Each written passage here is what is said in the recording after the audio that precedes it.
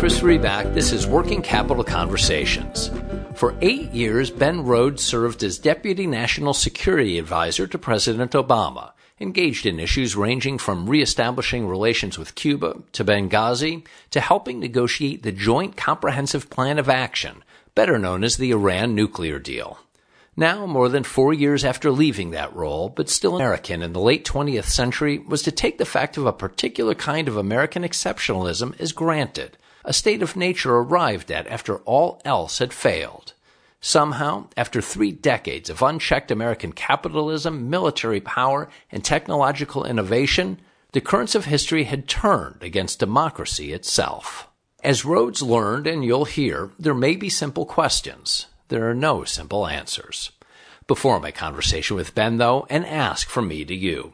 I hope you like these Working Capital Conversations. If so, I'd appreciate if you take a moment, go to Apple Podcasts or wherever you listen, and if you're so moved, leave a 5-star review. The ratings really matter. They go a long way to helping other people find the podcast. Thank you. Here's my conversation with Ben Rhodes.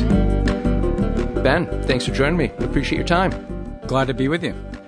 So let's start with the important stuff. What's harder, the first book or the second one? I mean, with kids, and you have 2, it's definitely the first one, but your first book, Child, became a New York Times bestseller, so you've got a high bar here for number 2, Ben.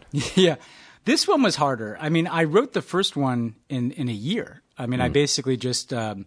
I signed a contract, and I actually handed in the book 1 year to the day that I signed the contract. And it was You're the first author in history who has ever done it in a year and met the deadline. So you actually could be argued you did it wrong. I made a decision to just – it was so fresh. The 8-year experience was so fresh in that book. When I look back on it, is really the first draft. It's just like, here's how I process this. I haven't even digested it yet. This one – I really lived with this for 3 years because, as you'll see, I traveled around the world for this book. Spent time in Hungary, spent time in Hong Kong, spent time in a whole bunch of places, talking to people, gathering stories, and living the events. I'm talking about the rise of authoritarianism and nationalism, the kind of fall of democracy. And I'm living those events in the United States at the same time that I'm writing about them in other places. So this was a really challenging experience. And, we can talk about this, but, I ended up having to kind of challenge a lot of my own assumptions. Yes. But it was also, therefore, much more satisfying. I like, and I'm not just saying this, I like this book better because, it was, the first one was kind of like, hey, here's what happened. I'm just going to tell you the events from the time I went to work for Obama till January 20th, 2017. This one, I really, my writing led me in places that I didn't know I was going to go. And that was hard, but also thrilling. This book was about America. It was about the world, but it was about you. I mean, it's a really personal book, and you put yourself out there in that book. So let's start with you. You had and have had the incredible privilege, I'm sure you see it that way, of a seat at the table for the highest level decision-making of international affairs. President, secretaries of state, prime ministers. You are surely, and it comes across, highly respectful about the opportunities that you created for yourself and had. Yet, as you've written a book about where the world and America stand, you didn't seek out just those types of leaders. I mean, sure, you have the rare benefit of getting to bounce your ideas off of President Obama. I bounce mine off my buddy down the street. You do yours with Obama. It's like it's the same thing. Instead, you sought out individuals, dissidents, opposition figures, young people. Why'd you do that? I'm so glad you noticed this. I was spit out of this position of power. And the book is in many ways about power. For 8 years, I'm in the room. And then I'm spit out, and Donald Trump is president. So not only am I no longer in the room, but kind of the opposite of everything I thought I was working on, everything I believed in is there. And that's an incredibly disorienting experience. And I take people into my feelings about that. And I think this book is weirdly more personal than even my memoir, because I'm wrestling with it. But then what I found is I had this unique opportunity as someone who was in power to then go and seek out the people who kind of lived on the other end of the issues that I worked on. In Russia, we obviously dealt with Putin, But now I could sit down and talk to Zhana Nemtsova, whose father had been assassinated in the shadow of the Kremlin, to Alexei Navalny, who obviously is Putin's chief opponent, but then also to young Hong Kong protesters, to activists in Hungary who are fighting for democracy. And it's this experience of being someone who was in power who could then go talk to people kind of on the other end of power that I think makes the book exciting to me. And I kind of inhabited their experiences. How have they lived these events that I looked at from kind of the exalted distance of the White House? And what can I learn from inhabiting their experience? And this word carries negative connotation these days. And I don't mean it in that sense. I mean it in the best sense of privilege. Yeah. The privilege of getting to spend that time, that's a rare opportunity, particularly with a wife and 2 kids, to get to take that time. And as a reader, it feels like, okay, this guy took advantage of it. Yeah, I mean, I got the opportunity to kind of see what was happening in America and around the world through these other people's eyes. And I think there are 2 stories that illustrate that in different ways. I mean, the first is kind of when I had the idea to really pursue this model, is I was meeting with this Hungarian activist, and we're sitting in Berlin, and I asked him, Sándor Lederer, and I asked him, hey, how did you guys go from being this democracy to kind of being a kind of a one-party autocracy in a decade? And he said, well, that's simple. There was a right-wing populist backlash to the financial crisis. It elevated this guy, Viktor Orban, to be prime minister. Then he redrew the parliamentary districts to favor his party. He packed the courts with right-wing judges. He enriched kind of a bunch of cronies through corruption who then financed politics and bought up the media and created this kind of right-wing media machine. And they wrapped it all up in this nationalist message of, we are the real Hungarians, and it's us versus them, and the them is immigrants, and it's George Soros, and it's liberal elites. And he's talking, and I'm like, well, he could be describing my experience the last decade in American politics and what I'd seen happen with the Republican Party. So I could kind of see America through the story of what was happening there in Hungary in a different way. And then another person that's more connected to what I did in government, Mohammed Sultan, had been a prisoner, a political prisoner in Egypt, who I'd participated in the effort to kind of free him. And he told me this story of being this kind of Egyptian-American kid who goes to Egypt from Ohio when the protests started in the Arab Spring. He stays because he thinks finally my Egyptian identity and American identity, both share the opportunity of democracy. 2 years later in 2013, there's a coup. He's shot in a protest. He's arrested. He's thrown in jail. He's tortured. He goes on a hunger strike. And then in the most surreal thing I'd ever heard, in some ways, they let an ISIS recruiter into his cell because the government kind of wants to radicalize people who are political opponents, kind of make them all look like they're radicals. And also, frankly, to justify the billions of dollars that my government gives them. And I was a part of that, too. And he debates this ISIS recruiter about nonviolent resistance versus violent resistance and how do you create change.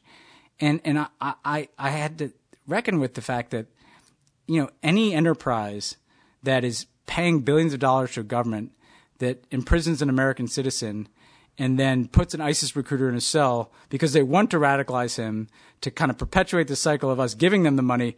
I mean, as someone, I wish more people in power kind of had to face that, and so those are 2 very different stories, but what they have in common is sometimes we have to look at ourselves through the eyes of other people. It's like a family where there's some dysfunction in the family and you have to go talk to your friends about it to see what's happening. That was how I felt in this entire process of reporting and writing this book.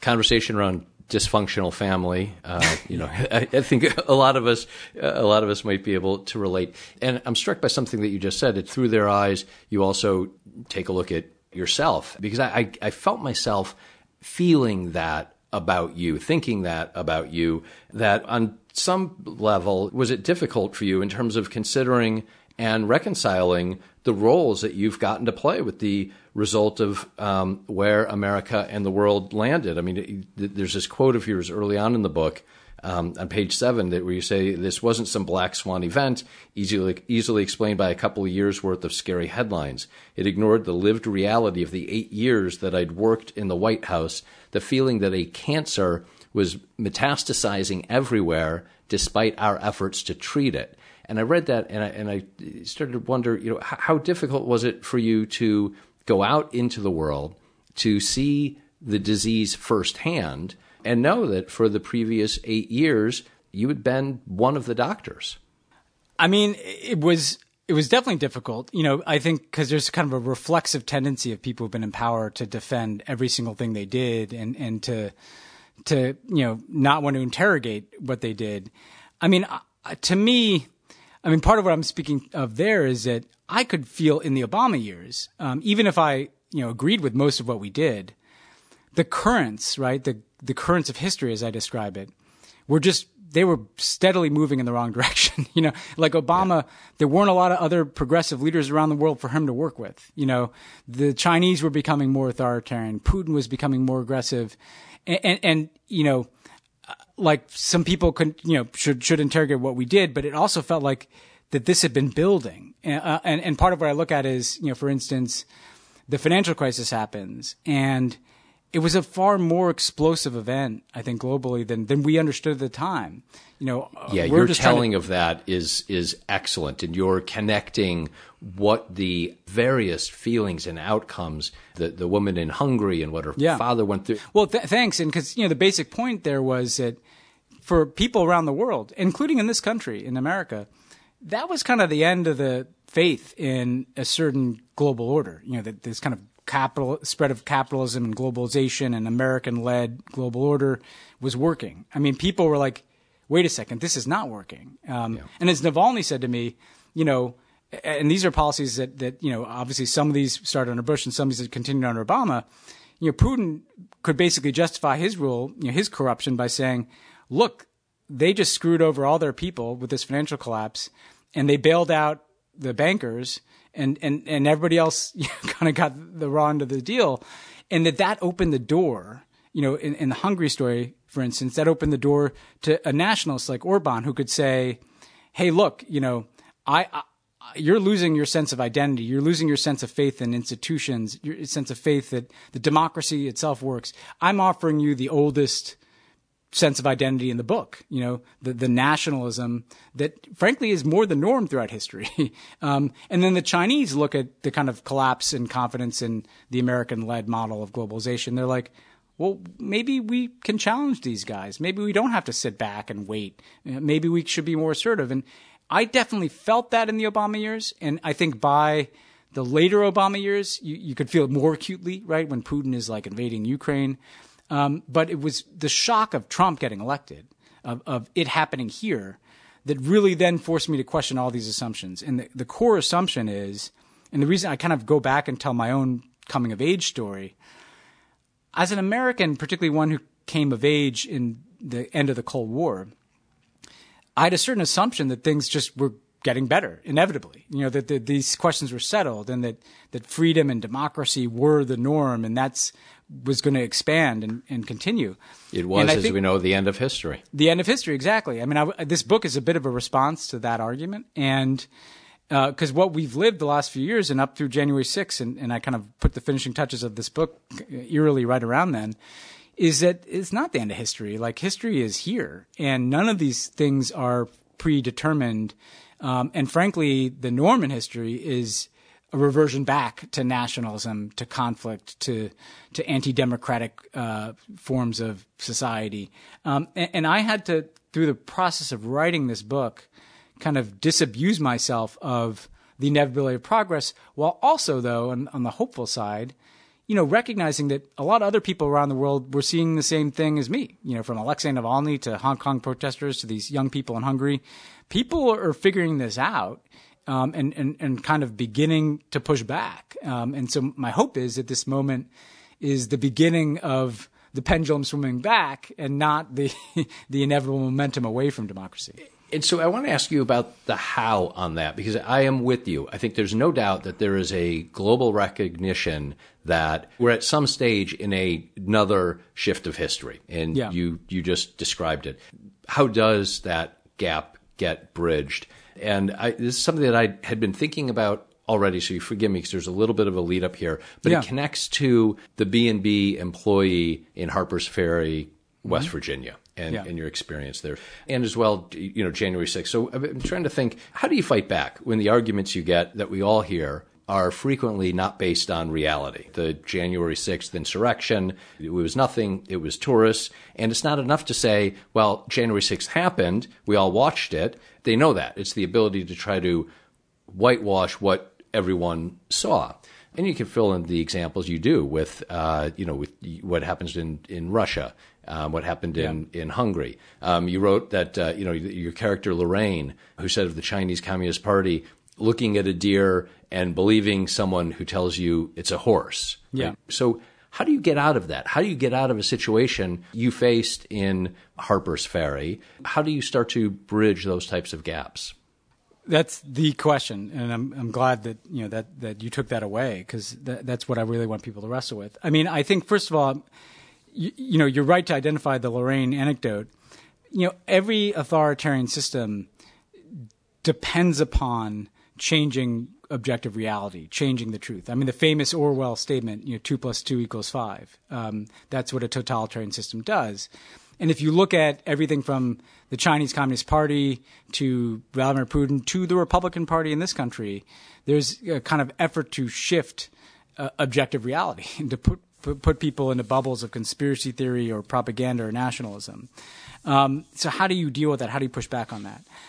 I think the first thing is you have to activate, well, put it this way, there's some policy things you can do, right? So for instance, the woman I meet in West Virginia who clearly just believed things that weren't true because she had consumed a steady diet of your right-wing media in this country, not just Fox, but she'd clearly gone deeper on the internet into kind of conspiracy theory, kind of foreshadowing even like the QAnon theory. And had the great opportunity to debate Benghazi with Ben Rhodes. A protagonist, yeah. Yeah, key protagonist, before she knew that it was Ben Rhodes. I mean, that's totally surreal experience, yeah. To have someone who thinks I'm somebody I'm not. A whole conversation with someone who thinks I'm this evil guy, and then is surprised when she learns who I am, because she's like, well, you seem like a nice guy. And I'm like, yeah, because I'm not that person. But, some of this is policy, right? Like, we need to get our arms around social media, and frankly, there's a regulatory answer to combating the spread of disinformation. But more fundamentally, right, I think what has to happen is people who are against the direction of events need to become as connected with one another as the people who've been behind them. Part of what I try to show here is that authoritarians around the world have been learning from each other. They've been copying each other. Viktor Orban's playbook for seizing power in Hungary drew very heavily on Vladimir Putin's playbook in Russia. Candidly, the Republican Party's playbook here in the United States has drawn on a lot of the similar tactics, that I've talked about. There's not a shared sense of solidarity and interconnection between the people pushing back. The Hong Kong protest movement, the Alexei Navalny's of the world in Russia, the Hungarian opposition, Stacey Abrams and the Fair Fight people here in the United States. That is actually beginning to change. You see movements. At no point in my life have there been so many kind of broad-based movements. When you look at the pro-democracy movements in places like Hong Kong or Belarus, movements against inequality in Latin America, movements, the climate strike movement everywhere, the Black Lives Matter movement. What all these things have in common is they're against this kind of anti-democratic authoritarian strain that is happening, and they need to learn from each other. And the Hungarians, that I talk to, we have a lot to learn from them about how to organize political parties and begin to push back, but they're also learning, and they're looking at people like Stacey Abrams and learning how to organize. So I think part of the answer here is just the people, they're more of us than them. I mean, people do not want to live like this. There's a kind of fashionable thing in the foreign policy circles I work on that, well, maybe the Chinese model is more attractive because it creates prosperity and it can get things done efficiently. Well, there's one city in the world that literally had the option of choosing the Chinese model, the people of Hong Kong. They did not want to live like that.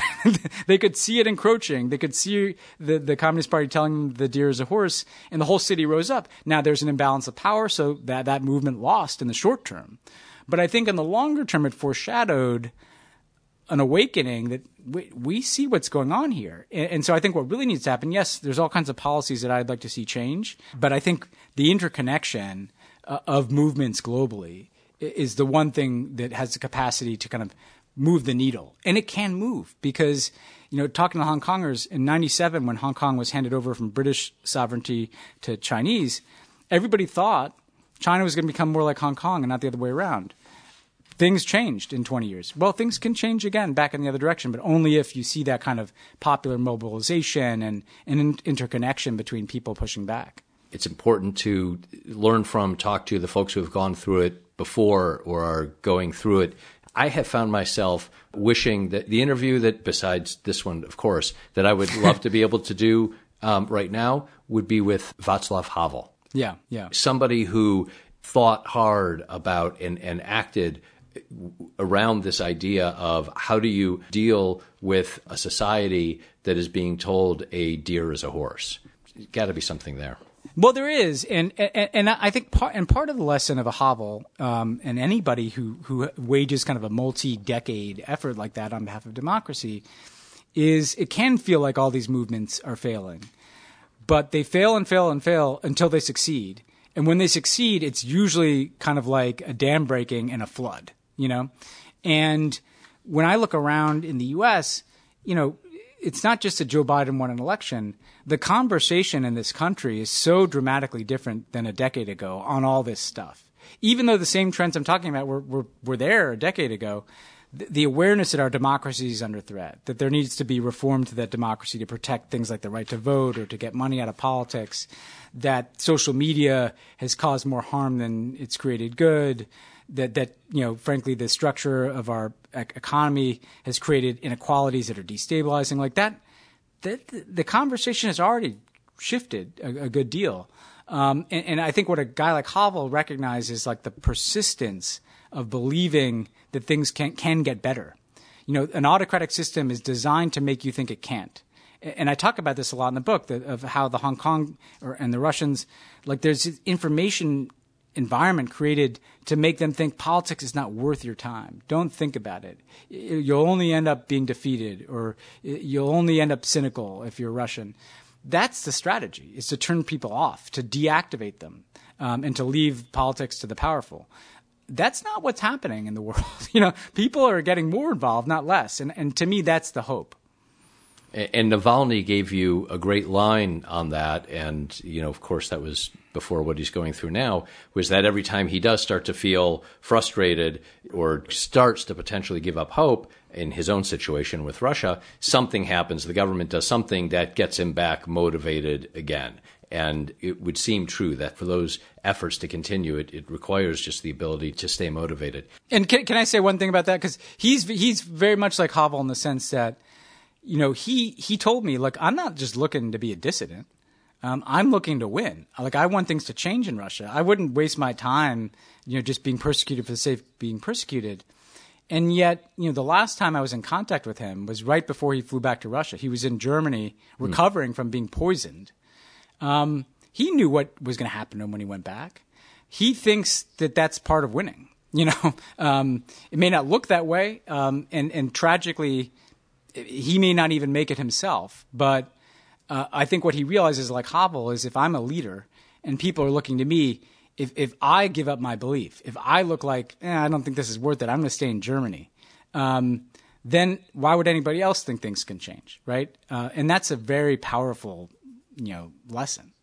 Did he tell you he was going back? Did you know that? He didn't. I was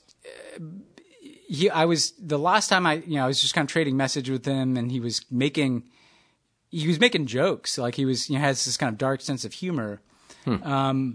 But I mean, he told me this thing about that I couldn't get out of my head when I saw everything that happened to him, which is that of course he's scared. Of course it's scary. He said to me, of course it's scary when the cell door closes and I know they can do anything.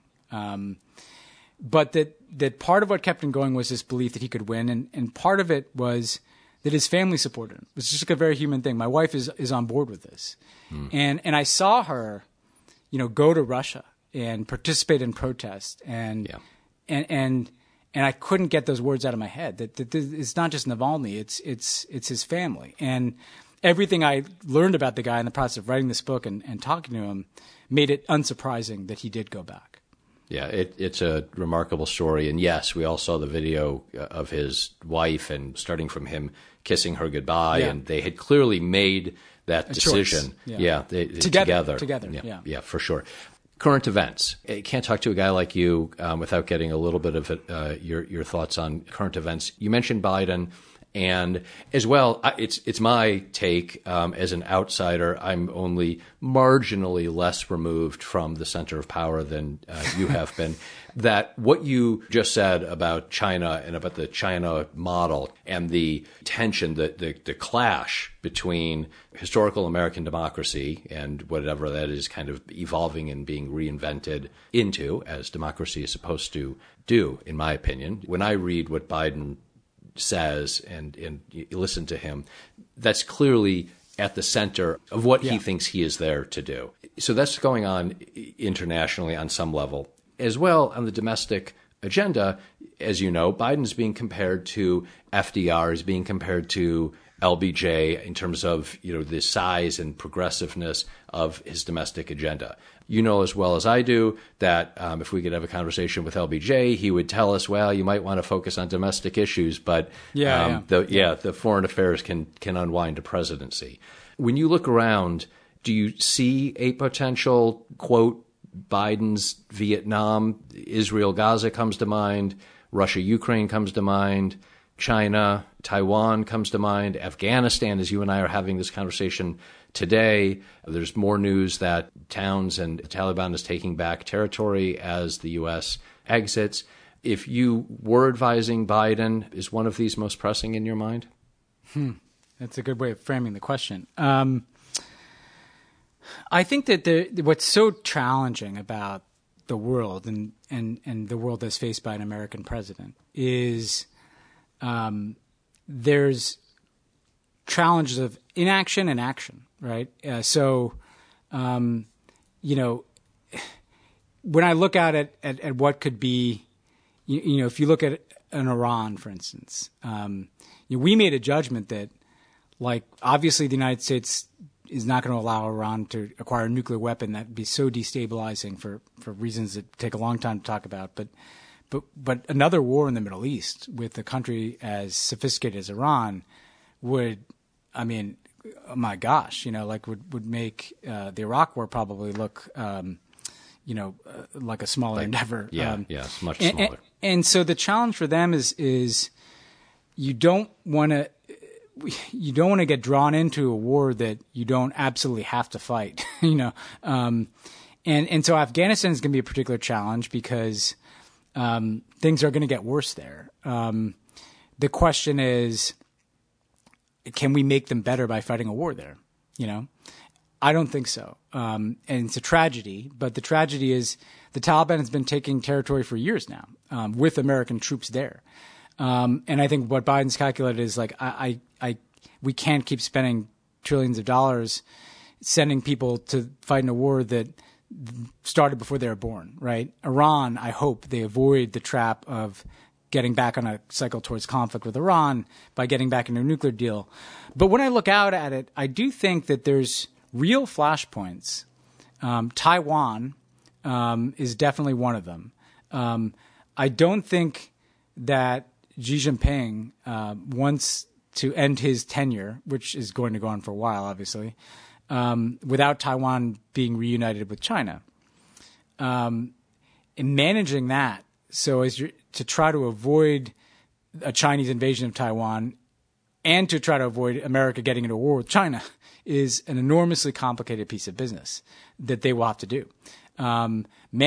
Pushing back against Vladimir Putin, without him encroaching further into Europe with another Ukraine-style action in some other country is tricky. So the things that can really derail not just a presidency but kind of upend the global order are the great power conflicts.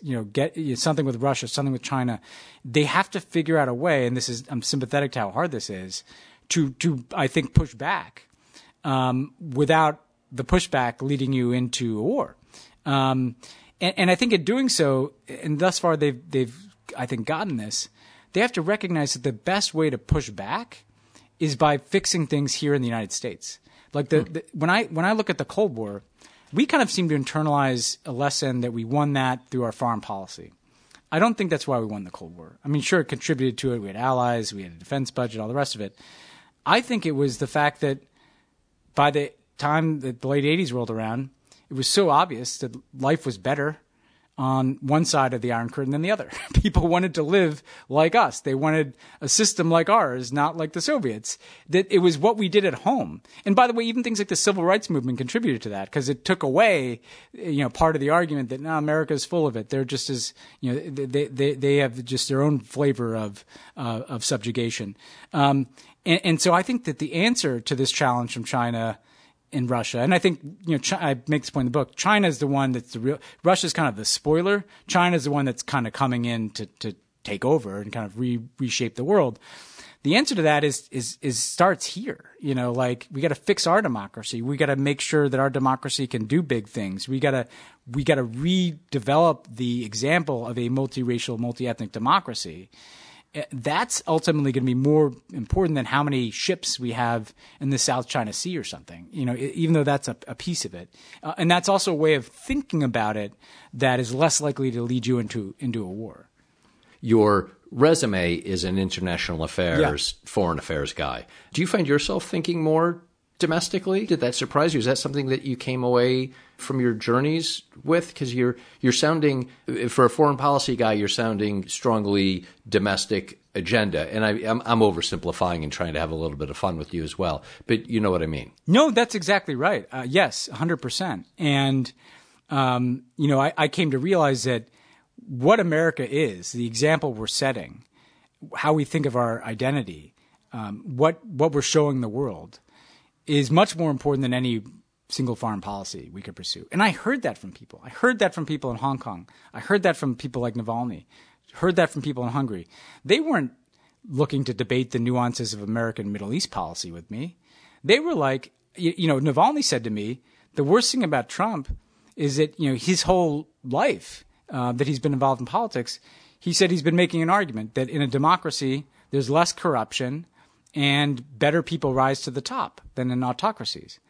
And he's like, Trump was a body blow to that, because here at the top, and he said this to me, at the top of your system is a corrupt guy who's an autocrat. I think we Americans don't realize that, like, what we're modeling is more important. And I think people in foreign policy, by the way, lose sight of this too, because we think it's all, there's some formula that if we can create, some mix of military spending or, targeted strikes someplace or deal struck here, all that stuff is really important. But it's not as important as just like, hey, what does the world see when they look at America? So as we start to conclude, one of the things that you wrote was, and it's kind of maybe the central point of, maybe it's the why.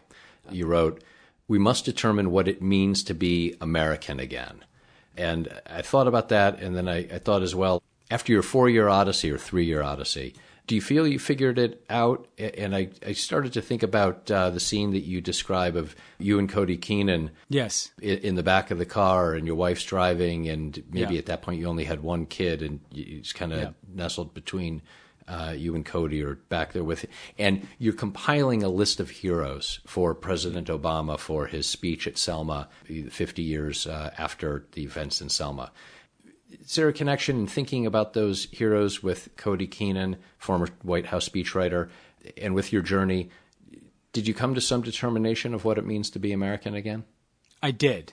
And I'm so glad you asked this. And I'm going to give the long answer, but trust me, there's a short answer at the end of it. I came to think about my own life. And in the Cold War, our identity was very tied up with that.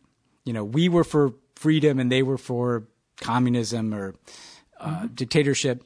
Yes. And look, of course we didn't live up to that. Of course but I know from my own feeling, growing up there that was the national identity. Like we were the people for freedom and they were the people for the other thing. And we all kind of agreed on that. And by the way, that kind of puts some guardrails too around, like someone like Trump probably couldn't become president in the Cold War. It was too serious, right? And we never agreed on a national identity post-Cold War. What are we about, And I think Trump and Obama represent two like kind of diametrically opposed answers to that. Trump, and we've always had two stories in this country, right? All Men Are Created Equal was written by a guy who owned slaves, right?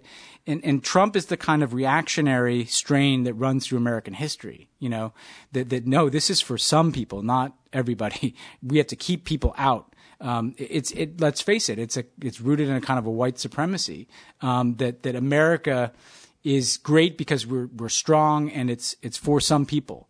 And Obama is in this tradition of, no, America is about trying to make things better, and the democracy allows us to do that. And that led to that speech where he basically came up with this kind of radical idea of creating the canon of progressive heroes, that Selma represents the whole story. On one side of the bridge is John Lewis and a bunch of people who want to march across that bridge.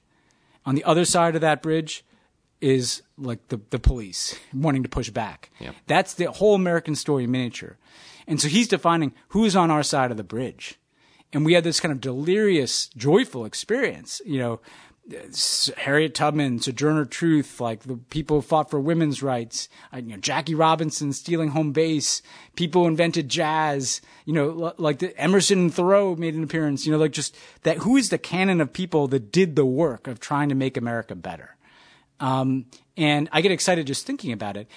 But by the way, they're also not the people, and this isn't just like a woke exercise. This is a question of like, what does it mean to be American? And that leads to the answer that I want to give you. I realized in writing this book, like being American, yes, it's about a multiracial, multi-ethnic democracy that can work, but it's also about doing the work. The act of being an American is pursuing the story that we tell ourselves that we never live up to, pursuing the story of a multiracial, multi-ethnic democracy that can work, where people are treated equally, have equal dignity. It's the work itself. All those people that were in that canon that we talked about in that Selma speech, that's being American. It's not just something that we take as granted by God. It's not just something that's inevitable. It's not the end of history. It's the rolling up your sleeves, right? And that's why a president alone can't solve this either. Like, it takes enough people walking across that bridge. You got to do the work. Yeah. I hate to do this to you because you seem like a nice guy, and I don't want to get you in trouble, but you mentioned the two stories and the two sides, and maybe I want to get you in a little bit of trouble. But I got to close with the question that I'm certain will leave half of your friends and family furious with you and the other half celebrating. Part of the two sides of personality that you write about, of course, is your own, which leads to the really important question: are you more Texas or New York? And your recent Knicks tweets kind of give the answer away, I think, but why don't I let you take a whack at it? I'm a New Yorker. I say in the book, if I had to kind of, how did I think of my identity as a kid? It was like American, New Yorker, and I have a Jewish background, although my father is Christian from Texas. And that infuses me. I mean, I soaked up the Texas side as well. I went to college down there. But New York to me is, and I get that not every place can be like New York. But like, what I love about it is like New York is like the world in miniature, in America in miniature. Everybody's there, people from everywhere. And I love that. And as a Knicks fan, to see that energy in Madison Square Garden, which I remember as a kid going to games there and feeling that, feels like the whole world is at the game. It feels like both in the diversity and in the noise and just in the energy. I love the energy of New York. Now, my wife, because I subjected her to 8 years of a White House lifestyle, got to pick where we went next, and she's from out here in L.A. And I got to say, L.A.'s there's a lot to recommend it too, but I'll always be a New Yorker. I had a feeling that was where it was going to go. Well, the Knicks, thank you. And I thank you. Thanks for taking the time. Thanks for what you wrote. You took the reader on a journey, so thank you for that. No, I appreciate that. And again, you always want people to read your book, but I especially this one, even more than the last one, because I structured it in a way of like, I want you to come with me. I'm traveling, I'm talking to these people. I want you to hear these people. They're fascinating, So I'm glad that you took that away. Thanks for the time, Ben.